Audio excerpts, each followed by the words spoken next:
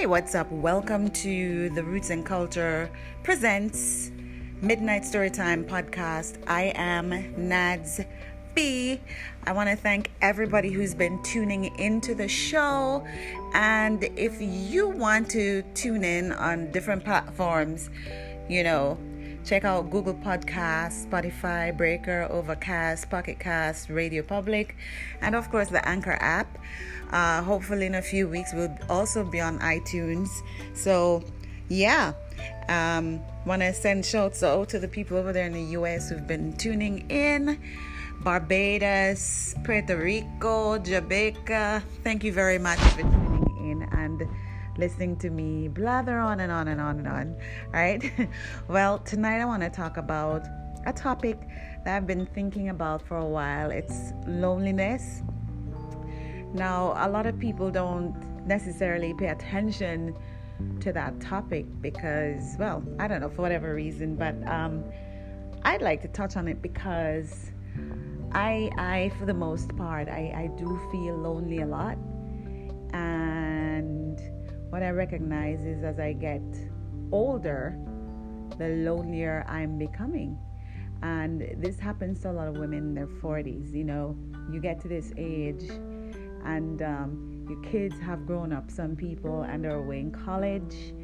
A lot of people get divorced or separated around this time. Your parents are dying, so your support system is diminishing and you find yourself alone a lot. In my case, my circle is gone, like it's a dot now, from younger friends who are just getting married, and so they're focusing on their families, career choices. Of course, there's an obvious one where people just grow apart, as friends. Your parents are dead, which happened to me. I'm basically an orphan now. Both my folks died a couple of years back. And so it's a lot. So you feel yourself becoming, insular because you no longer have those places where you can go and express yourself. The support system has basically diminished, and then you find yourself staying home a lot more. You find that your friends are no longer reaching out for whatever reason, and you're by yourself. And sometimes it's a depressing feeling because sometimes you want to go out somewhere, you want to have some company, you want to be able to call up someone and share your good news with, especially if you are separated or divorced and there's no one to turn to. And so it can be a little bit off-putting. However, it's not just women, older women, who are feeling this kind of loneliness, and so I just want to talk about it here, right? And today, as Rebecca Jane Stokes, an author of an article that I found online, notes, even though you have social media, cell phones, and stuff like this, which makes it easier for you to be in touch with the people who matter, people still are feeling lonely, and it's actually a medical thing. It's chronic loneliness. They've diagnosed and come up with a name for it, chronic loneliness. And it's the pervasive sense of isolation that some people feel, even if they're surrounded by people and seem otherwise happy. And people with chronic loneliness are desperate for connection, but feel like they seldom, if ever, find it. According to the article, chronic loneliness is a side effect of depression sometimes.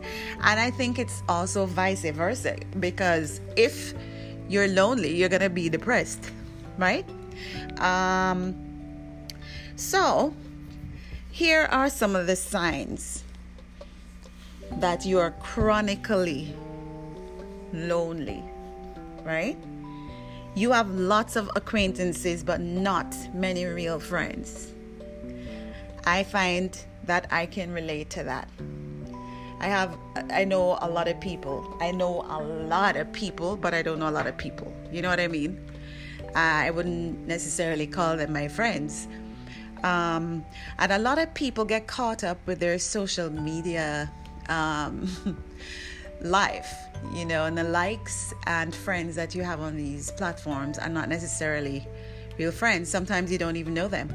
For instance, I'm on Instagram, I'm on Facebook, I'm on most platforms. The ones I use most are Instagram and Facebook. And on Facebook, I have several pages with several hundred people.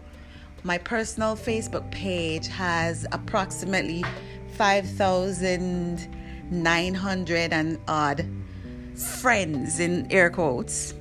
And on my Roots and Culture page, which is my entertainment page, I have approximately 6,000 and or more followers. So that's a grand total, and that's not taking into account my Twitter account, my TikTok account, and all the other random accounts I have there. And so those are, I know a lot of people on the page. I may know maybe 100 of those personally or more, because I am in entertainment, but they're not my friends. There are literally maybe 3 people that I would count in my friend book on a good day. Okay? So, but wherever you go, you might be the life of the party. People everywhere. You're the easiest person to talk to. Everyone is always excited to see you. And it would surprise all of the people in your life to learn that you don't view very many of them as friends. Right? But it's true.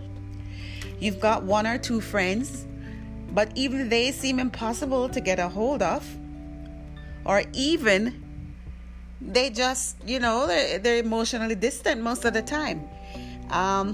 Number 2, you feel isolated and alone, and that's your default setting.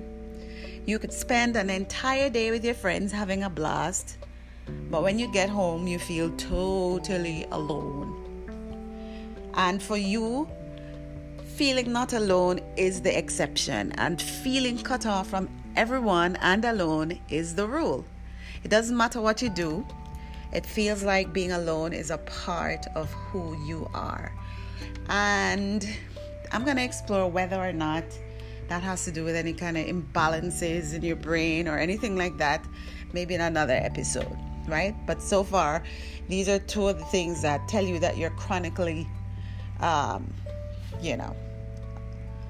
that loneliness feeling. The third one, it feels like you're always trying to make plans. Do you ever feel like that? It might not even really be the case, but it always feels like you're struggling to make plans. For me, personally, it is a struggle. Either people are busy or you play phone tag and nothing comes to pass. That happens to me a lot these days.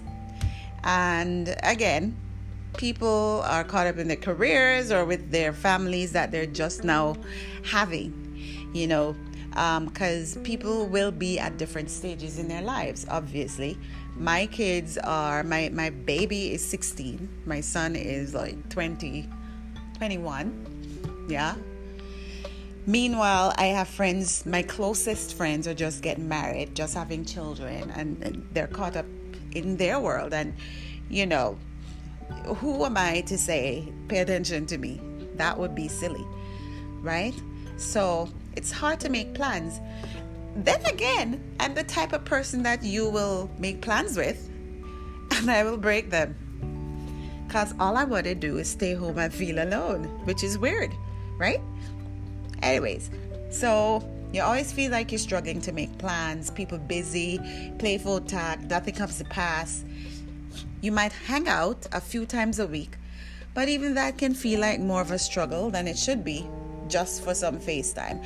I find myself becoming more like that, where I am retreating into myself. I've also noticed that with my 16-year-old, and I'm wondering if social media has a lot to do with children today not wanting to socialize. So even though I am from Generation X, I feel as if I'm also being sucked into this whole Gen Z millennial kind of situation where I feel better to just be apart from people, text them, they answer, and I don't have to be in a long conversation. And you could cut it off at any point.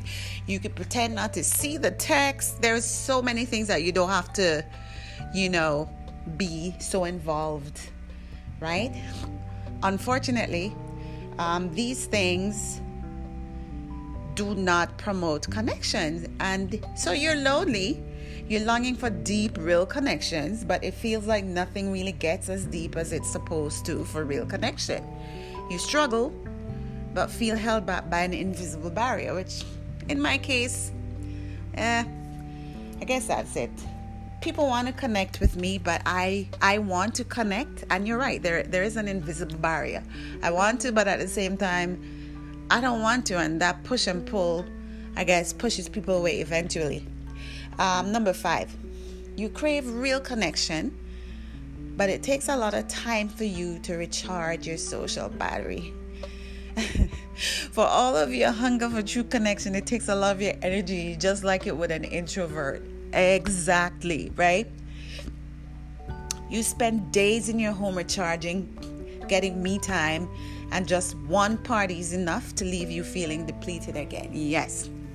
It's becoming a struggle to speak to people.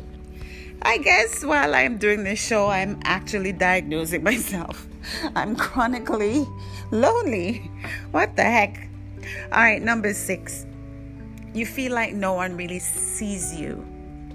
The one idea that makes you happier than any other is the notion of really connecting with someone. But that just never happens. Or at least that's how it feels. You might make a new awesome friend, but you worry that they don't see or understand the real you no matter what you try. Okay. So I guess all of these wouldn't apply necessarily, because generally I don't care a lot about what people think. So I make friends really easily, and I don't worry about whether they understand me or not. And that's probably the problem with me being chronically alone, because I tend to not bother about the things that other people bother about, which is really weird. I also do not keep in contact with people. So that might be it. It has nothing to do with me not wanting to talk to them. I just have other things to do. Number 7. You can't remember the last time you didn't feel this way. So there are 2 types of loneliness according to this article. State loneliness, which is something we've all experienced, temporary, and situational. Okay. But for people with chronic loneliness, the feeling never goes away. But just because you're suffering through chronic loneliness now, there's no reason it has to be this way forever. I feel that, that's a good assessment, right? So even though we sometimes get this way as a result of things that happen to us deliberately or not deliberately, we can decide that we want to change our state of loneliness. I noticed that Facebook it seems to be a panacea for loneliness for a lot of people, because a lot of people are on Facebook talking up a storm and expressing themselves, and it seems to be their new journaling, so it would be interesting to examine the connection between loneliness and people trying to connect over Facebook, which leads me to the next statement that I want to make. So obviously, if you're lonely, there are many ways in which you can change that. First of all, you have to decide that, hey, you have to put an effort into it, because you may be shy, you may be sitting at home, and you may be contributing to all of these things happening to you, right? So even if you don't have a support system, the first thing that you should do is seek to find yourself a support system of friends. It doesn't have to be a lot of friends, of interests, friends and interests to keep you occupied. If you find interests, you can make friends by connecting with the people who share those interests, and it's just a simple matter of rinse and repeat. So repetition is really what forms friendships, because the more you see someone and you do the same things over and over each week, then that's how bonds are formed. I have a strategy which may not have nothing to do with loneliness. For instance, when I'm shopping, I tend to go to the same shops over and over and over again. And before you know it, I formed a connection with whoever shops there, so I'm able to get discounts and all of that stuff. And it may not be a conscious thing.